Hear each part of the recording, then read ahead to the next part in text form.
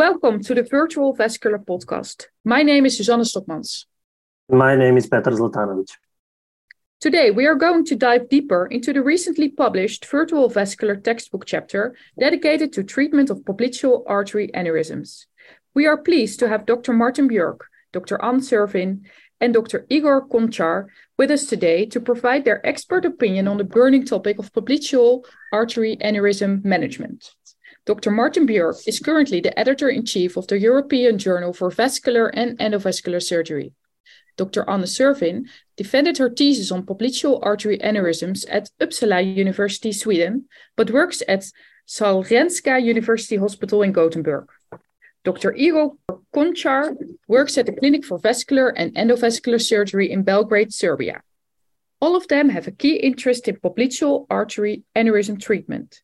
Thank you all for joining us today in this podcast. Thank you so much for this beautiful introduction. We are very happy to be here and discuss this important disease. Dr. Björck, during your long career as a vascular surgeon, what do you think have been the three most important advances in the management of popliteal artery aneurysms? That's a bit of a tricky question, but the first and maybe most important step was the introduction of catheter-based thrombolysis. That made it possible to improve the outflow and thereby dramatically improve the outcome in patients with acute limb ischemia. And when this treatment came in the 90s, more or less, the very high amputation rates that we used to have in these patients improved dramatically. So I think that was maybe the first and most important step. The second one, especially for me personally, was when I discovered the advantages of performing the definite repair with the posterior approach. This is such a beautiful operation, dissecting the popliteal fossa carefully and repairing the aneurysm with a short interposition graft, preferably a vein. This is technically demanding, but the result is a game changer in most cases. And the third important step was actually when we started to screen all patients with abdominal aortic aneurysm. I started this already in the 90s in the north of Sweden, where I had a very high prevalence in my catchment area. And later we started the national screening program in Uppsala first in 2006. And early on, I discovered the advantage of screening the AAA patients for popliteal artery aneurysm as well, transforming this difficult acute situation into an elective, civilized surgical situation. So those are the three steps that I recall were the most important in my career. Dr. Cervin, what would be the indication for elective repair of a popliteal artery aneurysm? Well, the general suggestion is 2 centimeters in diameter with thrombus, and there are studies to support less risk for complication at this diameter. However, some of these studies are quite old, and there are questions of how they measured actually the diameter. And there are some data to suggest that even smaller aneurysms can cause complication, especially embolization, for some occlude as well. On the other hand, there are data whether you leave them to larger size, and if there were no tortuosity, there were not so much complications. We also had a study where we could see that smaller vessels, smaller diameter of the vessels below, perhaps were one of the reasons why they occluded. So there are some gray areas as to the indication. And even if you have 2 centimeters as a guideline, you need to have some flexibility in this, I think. I can give you an example. If we have a patient with a small aneurysm on one side that occludes or embolizes, and then you treat him and you find the bilateral aneurysm also small, then I wouldn't hesitate to offer surgery well below 2 centimeters. So an individualized treatment in these cases is very important. I think so. Also, if you have an elder person with perhaps 2.5 or 3 centimeters diameters, no symptoms, wide arteries, then I would not treat him prophylactically, of course. Yeah, definitely. That's really interesting hints for the trainees. And Dr. Koncar, which patients would you select for popliteal artery aneurysm screening? Also, if a patient has been diagnosed with a popliteal artery aneurysm, Would you perform additional screening of other vascular territories? Thank you for the invitation at the beginning, and I would like to thank to Martin and Anne to invite me to write with them this chapter in the Virtual Vascular, which was a real pleasure to collaborate. And regarding this very simple and easy question, that is very difficult to apply in the practice, I would screen all patients with abdominal aortic aneurysm for popliteal artery aneurysms. I would screen the other leg if you find popliteal aneurysm in one. And in patients where we find actually popliteal artery aneurysm, I would screen for AAA. However, it is not so widely accepted in clinical practice. I know that Sweden has this practice, but in most of Europe, this practice is not so well accepted as far as I know. And in Serbia, where I live, we are just now starting with screening for abdominal aortic aneurysms. And Dr. Koncar, can you say anything about the risk if you find a popliteal artery aneurysm? What is the risk of also having an abdominal artery aneurysm, or maybe also the other way around? Yeah, the risk is about 30%. Dr. Björck, when evaluating, let's say, a 40-year-old patient with a popliteal artery aneurysm, what should every vascular surgeon be aware of? In such a young patient, I would outrule the uncommon pathologies, for instance, of popliteal entrapment syndrome or a pseudoaneurysm that could be secondary to a trauma. In popliteal entrapment, it's not uncommon actually that you can have a post-stenotic aneurysm development. If it is a classical popliteal artery aneurysm in such a young patient, I would, of course, take a family history, and I would also perform genetic testing. We have a screening tool together with our clinical geneticists where they can test around 70 different monogenetic disorders. And there are quite a few of those, and we are discovering new ones all the time. So that I would consider in such a young patient. And of course, as Igor already mentioned, in such a case, it's even more important to screen the entire aorta and the iliac arteries and the femoral and also, of course, the contralateral popliteal artery. Because if you have a true aneurysm at that age, it's very often multiple. One problem with the genetic testing is when you have the patients where you don't find anything. I think we all have made surgery or aortic surgery when you know that this is something wrong with this vessel. And then you need to test even these people further on and do another ultrasound perhaps or another CT scan later on, not to lose them. Otherwise, it's easy to, if you have a syndrome, then you know what to do. But if you don't, it's easy to lose them. And what would you suggest? Like check it again after 5 or 10 years? Or what kind of interval should we take with those kinds of patients? It's always difficult because it depends if you have some dilatation or not. Like, are the iliacs okay? Do you have a widened thoracic artery? But I think you should do the whole checkup, and perhaps 5 years later you check with the ultrasound in these cases because they are quite often young. Mm-hmm. But this is really individualized. Dr. Koncar, what would be your preferable approach if the patient had a popliteal entrapment syndrome, and why? If you need to have something preferable, that means you have to try different things and then to prefer something. But in terms of entrapment syndrome and popliteal aneurysm, I think there are not many surgeons in Europe who experience so many procedures. I think that if probably posterior approach would be preferable because you can correct the entrapment and treat the aneurysms.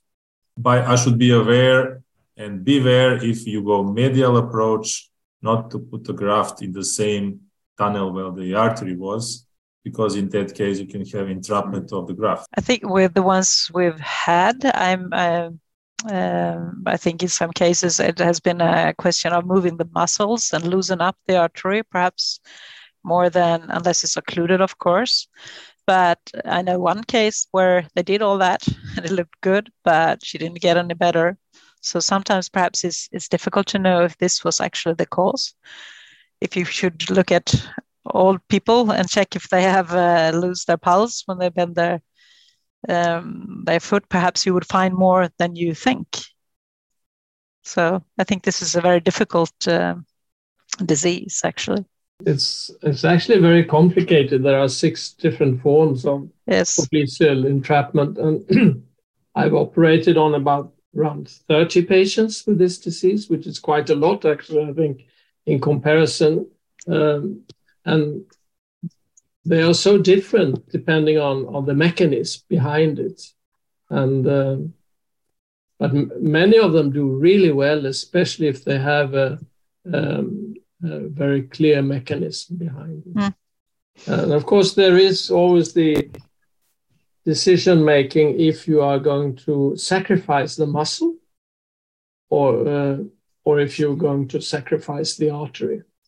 And I almost always prefer to sacrifice part of the muscle to have a good arterial interposition graft, and did, like Igor suggested, posterior approach operation. Because it's only when you operate from behind that you can actually see and correct the mechanism behind the entrapment. Thank you. And what about if you have like a cystic convolutional disease? Would you replace the artery or just do the removal of the cyst, or how do you approach this? I've actually preferred to remove the cyst, and with actually very good results, to my surprise, because when you remove the cyst in the adventitial cystic disease, what's left of the artery is very thin, actually.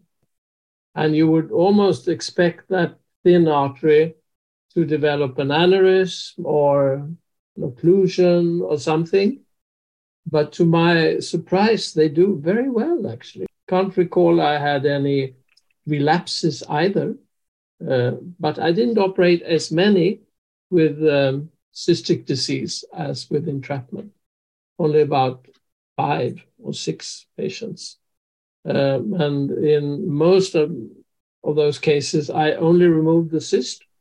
Very meticulously, though, you have to, because the cysts are often in multiple compartments, and you have to remove all of it. In one case, I also did an interposition graft, I remember. So there's not much research on such rare diseases. So, Dr. Björck, let's say you have a patient who is a 75-year-old, ASA grade 3 male with an asymptomatic 3 centimeter popliteal artery aneurysm confined to the P2 segment. Would you prefer open or endovascular approach? And can you please provide the explanation why?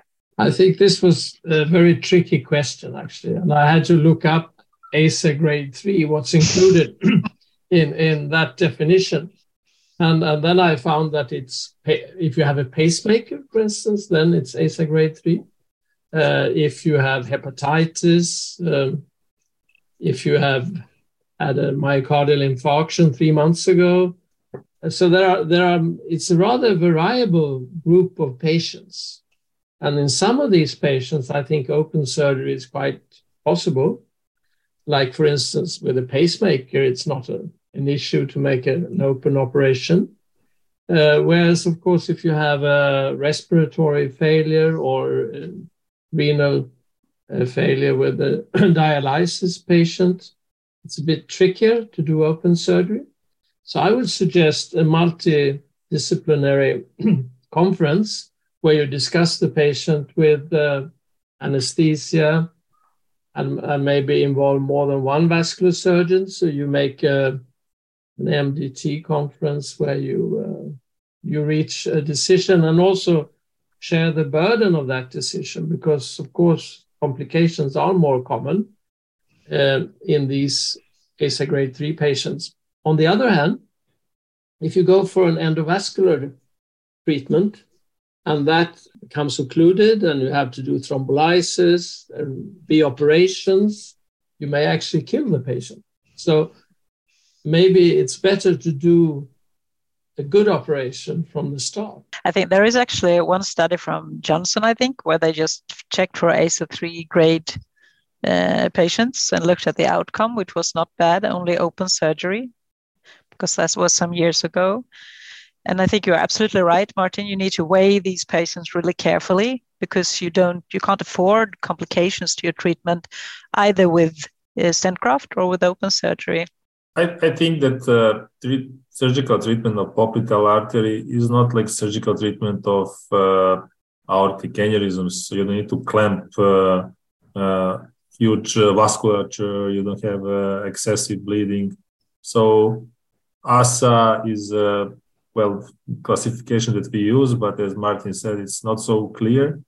And I think you should bear in mind, if you have a complication, you would have then even worse situation. So probably it's better to have a good first operation with open repair, even in a higher risk patient, and then it's fine then to have a risk with endo and then have another open. I also think these patients are a bit different from CLTI because chronic limb ischemia, they are in much worse condition when you start. You have the diabetes, you have all the complications, and these patients are somewhat healthier, even if they are elderly. They're often quite fit, actually. They go to the gym, my patients, and then they occlude on the gym. This is what's happening the last 2 weeks. Yes, they do. Well, I was just thinking about the endovascular repair, which with you all say that is second best, actually. But for example, there is a patient who has enormous edema or some other disease that it's too risky to do an open surgery, and you would decide to do an endovascular approach. Is there any preferable stents that you use? And also, I was wondering if because Anne, you just said that they occlude their popliteal arteries in the gym. So would you suggest that they wouldn't do certain things like being on there with bent knees too long, or should they have any lifestyle changes after they get an endovascular repair? If you use an endovascular repair and then you tell your patient, oh, you cannot bend your knees, then they go for a holiday and sit in the car for a 3-hour drive, and then they come back to your hospital with an occlusion. So actually, if you want to have good results with stent grafts, you need to really select your patients, or rather the arteries. We have open surgery as first option always, but if it's an elderly or frail patient, then I want them preferably to be asymptomatic, to have quite large landing zones, so I can use an 8mm stent graft, and I think Viabahn is what is used, actually. But if I have an 8mm, I know that there will be no oversizing, there will be no big risk of kinking. I don't want the vessel to be too tortuous, and I check with a bent knee, preferably I think before and after, so you know that there are no kinks. And then I think you can have good results. And then you also know what will happen when the patient bends his knee. Dr. Koncar, if you would choose to have an open repair, and we already discussed a little bit because you said the posterior approach, it would be preferable. Would there be any situation where you prefer a medial approach or a different approach from the posterior approach? Preoperative assessment is important, that you clearly know where is the proximal healthy zone and distal as well. We would choose for the posterior approach whenever is possible. I know Martin would say it's always possible, but not in our center, we do a lot posterior approach, maybe 80%. We don't use it if you have symptomatic popliteal aneurysm with leg ischemia and thrombosis of the crural arteries, because we think that it's difficult to do thrombectomy. And of course, if proximal healthy zone is very high, we would then go for medial approach. Yeah. In terms of graft selection, vein is better, but sometimes we use PTFE as well. And I just want to make a short reply there, because the short saphenous vein is very seldom useful. I mean, it's not good enough. It's not big enough. So it's too thin. So it's extremely uncommon that I use the short saphenous vein. On the other hand, in most cases, I can find a part of the great saphenous vein close to the knee, and by tilting the patient maybe 20 or 30 degrees, you can actually harvest the vein close to the knee without having to turn the patient. And that, of course, requires that you map it and you mark it before the operation so you can easily find it. But and would you use the same incision?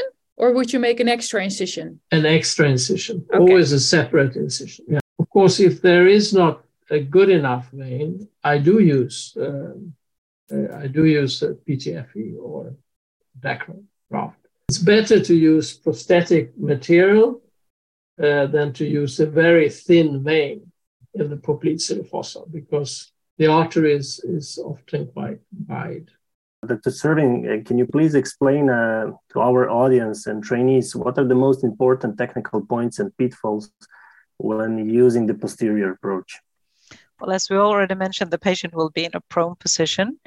And the first step is to make a nice lazy S incision and to put this in the fold of the knee so you can have a nice healing because this is a sensitive area. So that's the first step.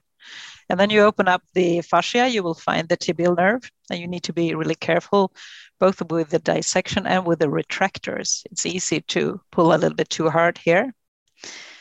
And after that, well, the vein, the popliteal vein is most often, I think, glued to the aneurysm because there is quite often an inflammation.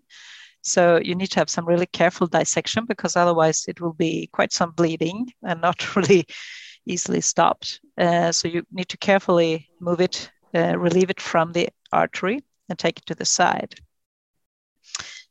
And then when you have your proximal and distal control, you open up the aneurysm, of course, and then you need to suture all the back leakage into the sac. So you won't have an end leakage or a bleeding afterwards. And when you have your interposition graft, and the last one I actually did with a small lesser vein, Martin, just to mention, but if you have a good interposition graft, you need to tighten up the vessel a little bit because the artery is quite often elongated. So you can pull it together and then you can use a shorter interposition graft than you actually think. And I think this is a very important step because otherwise you will have risk for kinking. So if you have a leg a little bit bent, then you can check it out and then you check so it's not too short, but tighten up the arteries. And I think that will be very nice. And then you need to take some time to get a good hemostasis because this is a confined space and you don't want any bleeding. So take time and good care with that. And if you're in doubt, then put a drainage, but careful hemostasis. And then you end it up and finish with nice sutures. I think part of the difficulty in the dissection is not to injure the veins. There are often multiple veins. It's like a plexus of yes. veins. And you often have to sacrifice one or two of these branches, but you have to be careful not to sacrifice too much of the venous backflow because then you may, of course, get a problem with the swelling of the leg and etc. So in my experience, you have to do a meticulous dissection before you choose which vein to sacrifice. I think the problem is often that everything is so glued. So just to get it loose, you will have bleeding and you need to take branches, but you will see it quite clearly where the vein is largest, I think, and you follow that. And you try to keep as many outflows of course, as possible, but I think you have to sacrifice them. Otherwise, you won't reach. Yeah, exactly. But I think you have to wait so you don't sacrifice too early because if you sacrifice one of the venous branches too early, you might later find that was actually a vital part of the venous system. It's an important point. It's difficult, actually. Dr. Koncar, can you just touch upon about what are the important technical aspects and pitfalls? Medial approach. Yeah, I would outline the planning. So you need to know your proximal and distal anastomotic sites. And as Martin mentioned, ultrasound can be used to map the vein. So you should plan your incisions. Should you do everything in one incision or separate incisions for veins, separate for arteries? Then you should be aware, should you remove the aneurysm or you would just do exclusion and the bypass? If you do exclusion and the bypass, you should then avoid putting a bypass through the popliteal fossa because you can have a compression of the graft from the aneurysm. And the rest are some technical details regarding the bypass itself. Should you do reversed or in situ bypass in terms of diameter of the vein and the artery? Anyway, if you do exclusion, you should follow the aneurysm thoroughly in the future, because from the publications, we know about 20% of them increase from the so-called type 2 endoleak. Removing the aneurysm or not, I think it's a big dilemma, because if you start to remove the whole aneurysm through medial approach, it can be really technically demanding. I don't think, with a medial approach, I would avoid removing the aneurysm, I think. Even with a posterior approach, I don't remove the aneurysm. I just suture, because it's too much dissection and risk for bleeding. So I leave it and I cover my graft with it. And I would not, with the medial approach, I would not try it. But sometimes with the medial approach, it can actually be back bleeding from your ligation. That could be tricky. That's the problem, because from posterior approach, you can ligate all the branches. Yes. You need to remove the whole aneurysm, but you open the sac, you remove everything, and you just close the sac. But if you open the sac in the medial approach, you might find yourself in a problem, because some tributaries can bleed from the very dangerous, I'd say, difficult to approach part of the aneurysm, which is deep in the fossa. So, Dr. Koncar, you said when you don't remove the aneurysm with the medial approach, you have to follow up the aneurysm to see if it's not growing. And how would you suggest to do the follow-up? How many times should you let pass before you start doing it? Well, if you do an exclusion, another important issue is the angle of the saphenous vein when entering in the below the knee part. So this angle should be well planned, because your anastomosis should be more distally in order to have as smaller angle as possible. But in terms of following, you should do, I think ultrasound is enough. I don't know if annual is too frequent, but maybe biannual ultrasound can be quite enough, I think. You can use the same exam to follow the bypass as well. I think just perhaps you do this or you mentioned it, but I think another tips and trick is that you actually do an end-to-end anastomosis with your medial approach to avoid this steep angle. I think that's really helpful. Yes, end-to-end anastomosis, I think, are useful, but depends on the diameter of the popliteal artery, both proximal and distal. All right, thank you so much for your very beautiful review of the different surgical techniques. And now I have another case for you. Dr. Björck, if you had a 65-year-old male patient presenting with a 5-centimeter thrombosed popliteal artery aneurysm located in the P1 and P2 segments with a grade 2B acute limb ischemia with absent runoff, would you prefer going straight to surgery or first performing catheter-guided thrombolysis? Again, this is a tricky situation, because grade 2B acute limb ischemia means that there is some nervous impairment. Now, if it's only light sensitivity impairment and the patient can move the leg, then I would still go for thrombolysis. And actually, by adding aspiration or some kind of mechanical part to the thrombolysis, you can get revascularization to happen quicker, because the long-term result will be much better if you first open the outflow vessels, even if only one of them is open. But then, of course, if you have a complete neurological impairment, the patient can't move the leg, then you have to go to open surgery directly. The result in such a situation is much worse than if you take your time to improve the runoff vessels. And I've been surprised sometimes how successful thrombolysis is. But it often has to go on for maybe 48 hours, sometimes even longer. What do you say, Anne? Well, first of all, I think it's a question if the SFI is occluded all the way up or if you have it only in the popliteal segment. Because if it's occluded all the way up, I would go crossover. So I make sure I can put my thrombolysis catheter appropriately. Otherwise, I have an antegrade approach and I puncture the vessel antegradely in the same leg, of course. I use a micropuncture set to begin with to be certain that you don't miss your goal, or so you have less risk for bleeding at thrombolysis. I think this is a good way. You use your 5 or 6 French catheter and then put it in place.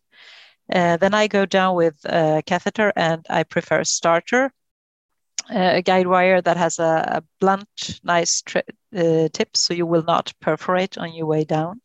And then you can see how far you can go. Is the thrombus easy to pass? And I go further down. If not, well, you stop where you're safe, because you don't want to perforate the vessel. And when I've done that, then I put my thrombolysis. I choose the length of the thrombolysis catheter, and I want the side holes to be just at the beginning of the thrombus, to begin there, so I can deliver on top of the thrombus, so to say, and the rest will be delivered within the thrombus. We use Actilys, whatever thrombolysis agent you use, but so you don't want it to disappear where the vessel is already open. And I think it's a good thing if you have access to mechanical thrombectomy, as Martin mentioned. You can use that before you place your catheter, and that you will shorten the length and you can open up more and put your catheter further down. If not, I think it's a good thing if you start your thrombolysis in the morning, you check your patient later on in the evening, so you can replace the catheter, and then you can make it quicker steps, and you don't need to have 48 hours. Perhaps you can have a more efficient thrombolysis in the vessel.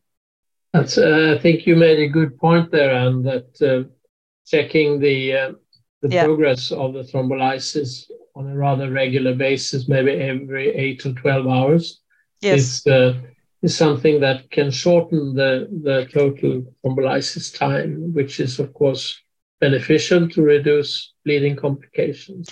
Definitely. And I think one of the major problem, at least in my hospital, that is to find an ICU place to put the patient, because another important step is the supervision.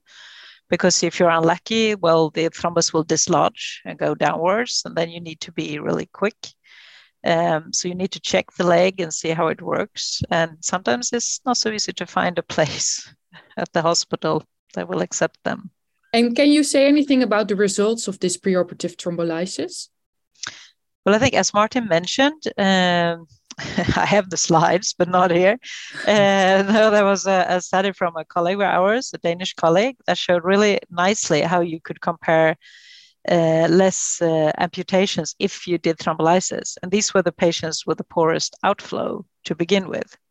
So I would say we have, for example, we have 1 milligram per hour of the Actilys, and I think other hospitals have other ideas of how much to give. But I think if you give this and you also have your thrombectomy device, you can have really good results. And do you use maybe high bolus protocol when you installate the tissue plasminogen activators such as Actilys? No, sometimes we do like 2 milligram per hour for 2 hours or something, because we have no evidence at all, but we think that is a good idea. And then we continue with 1 milligram. But I think to have a quick checkout for 8 or 12 hours, I think that perhaps can diminish the amount you need to give. I would never start with 10 milligrams. I think that's too much, but maybe with 4, 2. And then, like Anne say, continue with 1 milligram an hour. Sometimes we even reduce it to 0.5 milligram an hour. It could be a mistake to use too high a dosage, because then you have more bleeding complications. What's your practice, Igor, in that regard? We developed another approach. So we focus on outflow. So we go for the open approach. We explore the popliteal artery. We do Fogarty thrombectomy. And then we apply the thrombolytics intraoperatively into the crural arteries. And it goes while we are preparing the procedure, like dissecting the proximal part of the artery, harvesting the vein. So it takes time. And while we are doing this, the thrombolytics is actually going into the crural arteries. Sometimes we choose one, sometimes we do in 2 crural arteries, depend on the outflow in the imaging, but also depends on the Fogarty success.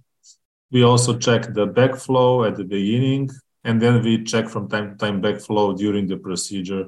So we see how it goes. Actually, Fogarty thrombectomy, as we know, is removing the clots from the main part of the artery, but not from the branches and not from the pedal arteries. And this is where thrombolytics, I think, are doing a great job. So when we started to do this, we noticed that some extremities we really saved. So this strategy showed to us good results. And I think it saves time and it avoids this,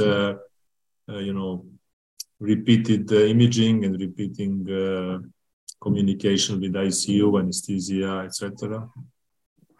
And probably because we do this, we would not have a lot of patients to wait for 2 days with such a severe ischemia. We wouldn't continue for 48 hours if there was severe ischemia, because it's only if we have like a 2A, and maybe a slight 2B that is reversed after aspiration, and when we start with the thrombolysis, we notice some improvement. Of course, we couldn't go on for 48 hours if there was severe ischemia. In my practice, ischemia can often improve during thrombolysis, more than you had expected. But we also use the intraoperative thrombolysis, as you describe it, in those with the most severe ischemia that cannot wait, and where we do open surgery. And I think this is an excellent technology that you clamp the distal vessels, you infuse 2 or 4 milligrams of TPA into each of the crural vessels while you do the proximal repair. And that opens up some of the smaller vessels, hopefully. But actually, we did some research on that in those patients who underwent perioperative thrombolysis, had a rather poor outcome. But that's, of course, a matter of selection bias, that they are the most severe ischemia. So it's not really the technique, but rather the patient. You need to choose amputation as a primary procedure as well. I think it's very important to save the life, actually, of the patient. Because we have to take into account that even if we start the operation, we would need probably 2, 3, or 4 hours. So this would probably sometimes cause a lot of post-revascularization syndrome that can really jeopardize the patient condition. We shouldn't forget this, because we usually focus on, saving the leg. And now when you mentioned this study of yours, I realized that sometimes we also do amputation. No, I think this is really an important point. And I think sometimes young vascular surgeons don't have experience enough to decide on amputation. And the patient may suffer from that.